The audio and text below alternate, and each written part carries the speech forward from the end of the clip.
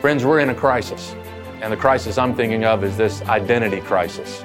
Perhaps never before has a culture tried to preach to people the need to define themselves by things like popularity or performance or their sexual desires or their income or education.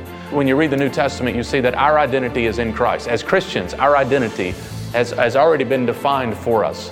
The question is, are we walking in this identity?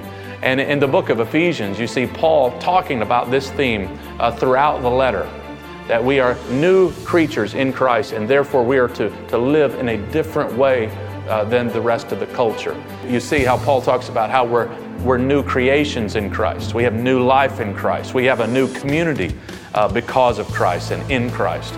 He tells us in chapter 4 to pursue unity in Christ and pursue holiness in Christ, and then challenges at the end to fight the good fight of faith. And so I want to encourage you to join us in this study as we look at this very, very important topic of our identity in Christ from the book of Ephesians.